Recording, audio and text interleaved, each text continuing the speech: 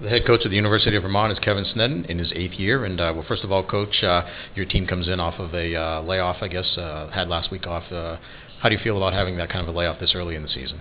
You know what? It would take the approach of glasses half full. I think this time of year, obviously, practice. We jump right into the season with only a few practices under our belt, and we hope our kids can figure out the systems and everything like that. So I think it was good from the standpoint that the first week we only concentrated on ourselves, worrying about the things that we needed to address coming off the Denver weekend. I thought our kids did a really nice job of staying focused and energized in practice to take advantage of that time. And then, obviously the next week you're focused on your next opponent in Merrimack. So we feel like we're a better team. We certainly know that we've got to be ready right out of the gate because we haven't played a game in a while. But I think our guys are ready for the challenge.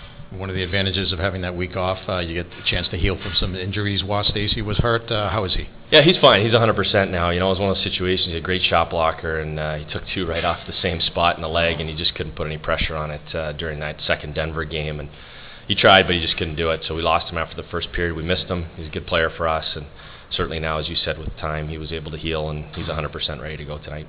Those 2 games against Denver, the first night you guys were ahead, and they came back to win. The second night, a 1-1 tie, sounded like a couple of hard-fought games. They were great games. I talked to George Gwozdecki, head coach of Denver, after. I think we both felt like they were almost playoff-style hockey games, which, both teams, although we only came out with the tie, we're not disappointed in terms of the way our teams really competed hard. We had, in doing so, we had a great barometer of things we needed to work on following that series. But again, right out of the gate, playing one of the top teams in the country, I think is good for a relatively young team. And again, we made our fair share of mistakes, but we saw some really good things too. So things to build on for sure. Tell us a little about your team. It's the first time that we've seen him this year. Obviously, Rob Medor in goal. You guys are very experienced on defense and returning some key players up front, but also you got some nice freshmen coming in. We do, and again, I think you summed it up very well. We're solid in net. We have very good experience on the blue line. They have to be the guys that really carry this team right now until our 5 freshman forwards really get acclimated to college hockey. I think they're great players, but they've got a lot to learn, and trying to build their confidence so that they're able to contribute on the offensive side. We lost a lot graduation in terms of offensive production, and we need other guys to step up and fill those holes, as well as some of the freshmen once they get confident. Hopefully they'll be able to chip in as well. And you talked about the defensemen, and I read that you've said that you need them to be more involved in the offense. So how does that change, if any, your team's style of play? Well, I think we're just a little bit more aggressive-minded in terms of having guys maybe jump up in the play at times. I mean, we got to be careful, obviously, against Merrimack. We got burned against them a couple times last year, where we were over-aggressive and gave up breakaways going the other way. So it's finding that, with their maturity level and their experience level, finding the right times to be involved in the offense versus trying to force it. And again, we've got to do some this year compared to last year. We got to do a much better job on special teams. I mean, NCAA team, but we had a very poor power play and not a great penalty kill. It was amazing that we were able to get into the tournament. So, we've got some things that we really, as goals, we want to improve this year. And again, our defensemen being a part of our offensive attack is going to be important for us. And talking about some of your returning players, obviously he's centering your top line now, Sebastian Stahlberg. Talk about him. Well, Seb's a great player. Obviously, a great freshman year. He's got off to a little bit of a slow start so far, just through the first exhibition game and two regular games against Denver. He was a factor, but not on the score sheet. He's going to be a great player for us. Just a matter of getting him up and running right now. But he's a very important part of the puzzle for us this year. And can't play like a sophomore. We need him to play like a junior. So both he and McCarthy are obviously guys that we're going to rely on. Probably a little bit more than most guys rely on sophomores. You made a reference to Waz Stacy. Talk about what he brings to the team.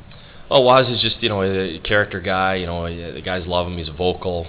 He works hard. He does a lot of really good things out there for us, offensively and defensively. And he's just lived through a couple really tough seasons of injuries. And knock on wood, we think he's as healthy as he's been before. And want to try to keep him that way, and he's one of the guys between him and a guy like Jack Downing, thinking about veteran players that really need to take a big step for us this year. I think those are the guys that we'll lean on.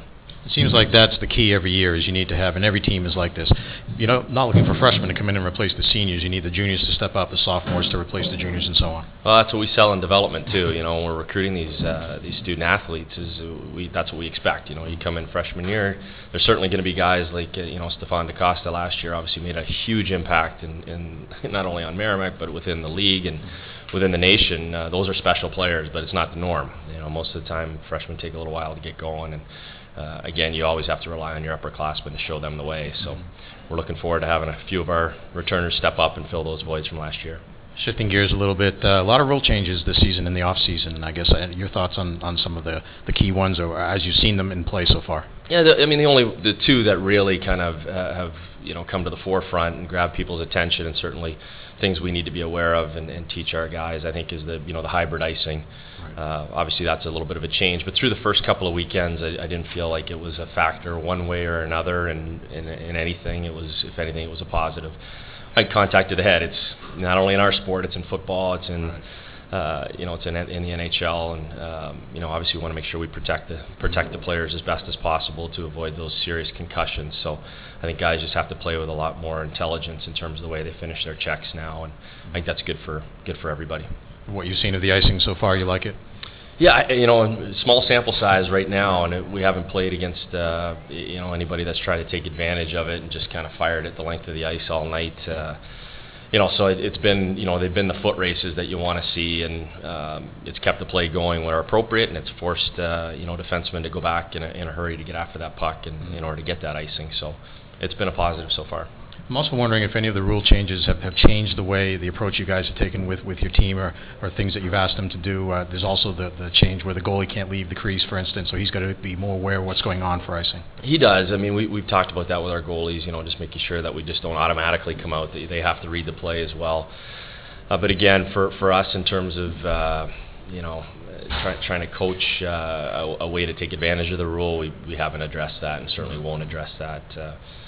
We just make sure our defensemen are mobile and expecting to get open up and get back to the puck as quickly as possible. And as you mentioned, the goaltender's got to be smart about when he comes out.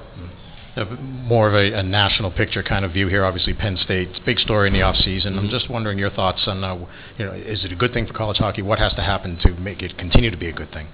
Well, I think it's a great thing. Obviously we're adding a team, we're adding a school that's big time athletic program, and I think the exposure that brings to college hockey is very, very beneficial to college hockey in general. I think the thing you worry about is what spins off of that. Does a Big Ten conference emerge, which could be good again for college hockey in terms of the grand scheme of things and television and all the things a Big Ten conference could bring to the table. But it may hurt some of the smaller conferences. And you worry about schools in the CCHA if they lose some teams, and how will it look? I think that's kind of the question on everybody's mind right now, is just what is it going to look like in 3 or 4 years when Penn State's up and running and conferences realign potentially. That's the kind of the unknown right now, I think. But all in all, obviously great for Penn State, and I think it's more of a positive than a negative. All right, Coach, in tonight's game, what are 1 or 2 keys for tonight's game for your team? For our team, first 10 minutes. I think first 10 minutes, obviously, I told our guys we can't get too excited and too hyped up to play, having come off a break, and we can't take 10 minutes to get into the game. So we got to balance the emotions right now and get out there and play smart hockey and play our style, remember our identity right out of the gate, and not take, as I said, a period or two to get into it. Obviously we've got to be concerned with Merrimack and some of their key players, some of their key lines like DaCosta. But again, I've talked about it all week. We don't just focus on Stefan as great a player as he is. There's a lot of other talent here. I think this is Mark's deepest team he's had since he's been at Merrimack. He's done a fantastic job. So we'll just play the game. We're not worrying about focusing on one player in particular. I think we'll just hopefully match up well with them line to line, and should be a great college hockey game. All right, thanks, Coach. Great to see you, and best of luck. Thank you very much. Great to see you.